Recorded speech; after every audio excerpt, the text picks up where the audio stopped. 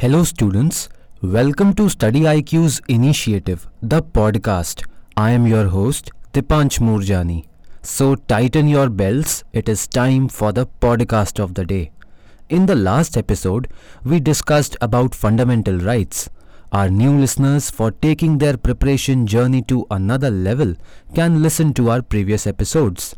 In the coming episodes, we will discuss some issues related to fundamental rights.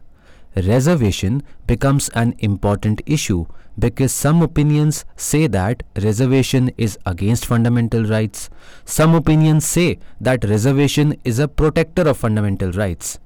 In today's episode, with the guidance of Sir, we will try to clear all our doubts. So, first things first, Sir, can you share some information which can help us understand how reservation started in India? What was its timeline and what happened once India became independent? To make you understand, I would like to divide the timeline into two phases. First is pre-independence era and second is post-independence era. In pre-independence era, in the year 1902, Shahu Maharaj introduced reservation for the non-Brahmins or backward classes in education in the princely state of Kolhapur. In the year 1921, the Mysore initiates reservation for backward caste after a decade-long social justice movement against the repression of non-Brahmin castes.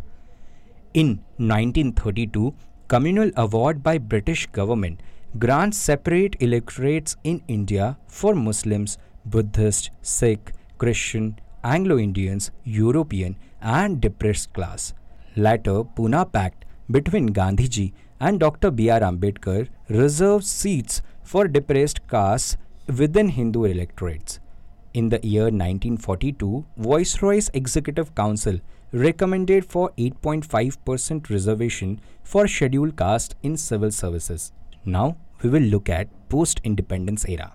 In the year 1951, the first amendment in Constitution was to legalize caste-based reservation.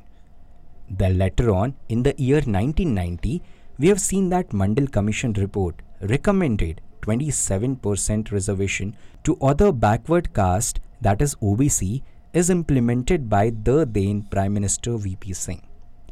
In the year 1992, Supreme Court orders 50% cap on caste-based reservations and also struck down Narasimha Rao government's move to reserve 10% government jobs for poor among upper castes. This says that economic condition should not be a criteria for reservation, Supreme Court said. However, in the year 2019, Parliament through 103rd Constitutional Amendment Act have passed the bill for 10% quota and reservation for economically weaker sections of society. This bill was challenged in Supreme Court. However, in recent judgment, Supreme Court have upheld the decision of Parliament. Sir, after your explanations, we can say that reservation system was available in India even before independence, and the reservation system which is available after independence was developed by the Constituent Assembly, which was chaired by Dr. B.R. Ambedkar. The system of reservation existed in India even before independence. The post-independence system of reservation was framed by Constituent Assembly, which was basically chaired by Dr. B.R. Ambedkar. Initially, it was introduced for a time span of 10 years. Post 10 years period, the legislators of India found the necessity to continue the system of reservation to overcome many years of societal and cultural discrimination of certain sections of society. Sir, from examination point of view, students must understand why reservation was included in India. So can you throw some light on few points on inclusion of reservation in India which will help students in their mains answer writing as well? Reservation were put in place in the Indian Constitution immediately after independence, and the reasons for it are following: to rectify the past and historical injustice against backward castes and classes of society. Secondly, to ensure the equal representation can be seen from people belonging to all castes in the services under the state as well as center. Fourth reason was to provide an equal platform for everyone irrespective of their caste. The last, to promote and advance the backward classes in terms of their opportunities and representation in various spheres of society, whether that representation can be economic or in the state or in the jobs or in the education. Sir, to understand reservation in India, understanding the Mandal Commission and its recommendation becomes mandatory. So, can you inform us about the Mandal Commission? The Mandal Commission was set up on 1st January 1979 by Indian government under the Prime Minister Morarji Desai. The chief mandate of the Mandal Commission was to identify the socially or educationally backward classes of India and to consider reservations as a means to address caste inequality and discrimination. The Commission developed 11-point criteria to identify the backward classes who were called Other Backward Class or OBC. The criteria was classified into 3 sections such as social, economic and educational. The commission was basically chaired by Member of Parliament B.P. Mandal, and the commission had submitted its report to the President on 31st December 1980. In the year 1990, the then Prime Minister V.P. Singh announced in the Parliament that the recommendations of the Mandal Commission would be implemented. The Mandal Commission concluded that India's population considered of approximately 52% of OBCs, therefore 27% of government jobs should be reserved for them. In the year 1992, the Supreme Court upheld 27% reservation for OBCs, but also stated that the only caste was not an indicator of social and educational backwardness. Sir, just now we understood the recommendations of Mandal Commission. These recommendations were implemented by the government at that time. However, we want to know, are there any laws which are related to reservation and how these laws become relevant in the context of reservation in India? Definitely there are some laws and provisions in constitutions to promote reservation systems. First, Article 15 subsection 4 was implemented by First Constitutional Amendment Act 1951, which provides the special provision for advancement of backward classes. Under Article 15 subsection 5, it was implemented by 93rd Constitutional Amendment Act 2006, which provides the provision of reservation for backward classes SC and ST in private educational institutions. In similar manner, Article 45 under Directive Principle of State Policy, state have a duty to raise the standard of living and health of backward classes. And under Article 39A, also a Directive Principle of State Policy, state have to ensure justice and free legal aid to economically backward classes. Sir, reservation has been one such topic where few people support reservation and few people oppose reservation. However, there is one common aspect which we observe. Over the years, demand for reservation is continuously increasing. So we are inquisitive to understand why this demand is increasing. We have to understand the reasons behind why there were more demands of reservation in recent times. First reason is agricultural crisis. For this, we need to understand that there is a stagnant growth of agricultural sector in Indian economy. Though the largest workforce works in agricultural sector, its stagnant growth ranges between 3.5% to 3.9% is ringing the bell for the communities who are agrarian communities. The Jats in Haryana, Patels in Gujarat, Kapus in Andhra Pradesh believe that reservation provide a solution to the rural distress faced by them, especially the crisis in agricultural sector. The second reason for such demands is because of unemployment. The unemployment rate in India is growing above 7%. In recent times, though we have seen that the unemployment rate in urban areas is slightly decreasing, however, the rural unemployment rate is increasing from 6.5 to 7.5%. This has gained more traction for the demand of reservation. The next important reason for these kind of demands is to maintain the privilege tag. Imagine the historical times where muscle power, a title such as zamindars or moneylenders, etc., were very prominent and having a privilege in the society. Nowadays, the economy is becoming a knowledge based economy where this privileged status is being compromised and being threatened, and that is why the tool of reservation will give an opportunity to maintain such privileged status is a demand from some communities. Another is salary and wages. Wages in the private sector are much lower than in the public sector. Salaries of government jobs are most attractive at the entry level. However, it is also perceived that the jobs in government sector are more stable than the private sector.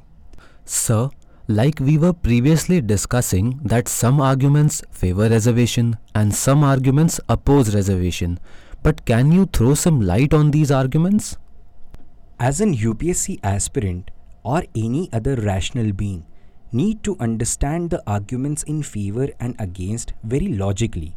We have to understand these arguments to write our answers and to form our informed opinion rather than we form our opinion on the basis of emotions.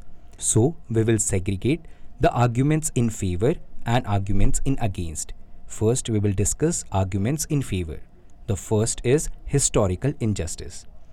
In caste-based reservation, it is a necessity in India because of historical negligence and injustice caused to these backward communities. Let's try to understand with a fact quoted by an member of parliament, where the communities of SC and STs are given a reservation in Lok Sabha. Their representation is around 25%. However, with this fact, he wanted to highlight that historical injustice is still prevalent. The second argument in favor of reservation is level playing field. Reservation provides a level playing field as it is difficult for the backward sections who were historically deprived of education, skills and economic mobility to suddenly start competing with those who had access to those for many more centuries. The next argument which is in favor is meritocracy versus equality. No doubt, meritocracy is very much important. However, it will have no meaning without equality. The caste-based reservation also minimized the gap between upper and lower caste to a greater extent. The next argument which is in favor is administration quality. A study revealed that reservation have not affected the efficiency of administration, but ultimately it enhanced the quality of administration. They have shown a study that the best example is the Indian Railways, in which the SC/ST employee comprise more in number and the results have been better in terms of administrative outcomes. Now, let us understand the arguments which are against the reservation system. The first argument, the critic says that the majority of lower caste have stepped up to the social ladder and are now on an equal status compared to the general population. Hence, there is no need for reservation anymore. A reservation only provides a limited and short-term solution to the historical injustice issues. Next argument, which is against reservation system, says that reservation is obviously a tool to address social and educational backwardness. However, it does not have solution for all social and economic issues. There are much better and innovative ways to solve those issues. However, reservation prevents the leadership to come up with viable solution, as the policy of appeasement is favored by politicians during the election year. Few critics also says that As the reservation grows larger, it becomes a mechanism of exclusion rather than inclusion. Sir, can you enlighten us on those solutions which cater to this difference of opinion? Preparing as an aspirant and aspiring civil servant, we need to give way forward and creative solutions for the issues in our society. So, the first solution can be to create a reservation system according to economic status. Reservation based on caste and not on the basis of economic condition are unethical and unacceptable, some say, to counter the economic basis of reservation.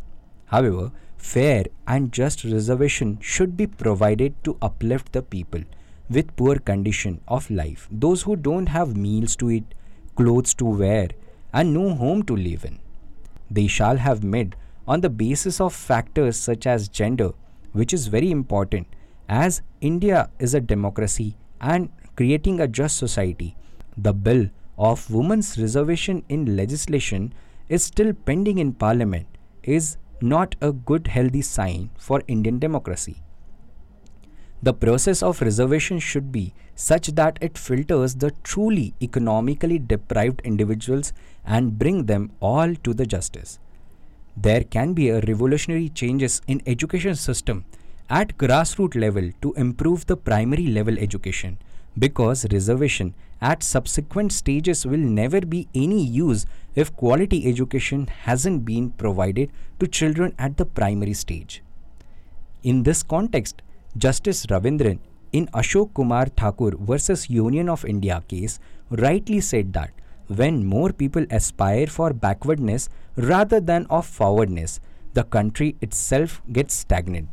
So, according to the statement of Justice Ravindran, the demand of reservations in nowadays is showing the signs of aspiring backwardness. Rather, as a one nation and brotherhood, we need to understand that to take our society and uplift our society, we need to have elements of reservation in our society. However, reservation should parallelly get evolved into these times of India. Sir, thank you for your explanations. Dear listeners, it is time to bid you a goodbye. In the next episode, we will discuss another issue related to fundamental rights. Till then, keep studying and stay connected to Study IQ. You can listen to Study IQ Presents the podcast on various audio streaming platforms such as Kuku FM, Spotify, Hubhopper, Apple Podcast, Google Podcast, etc. Links are being pinned in the comment section below. Thank you.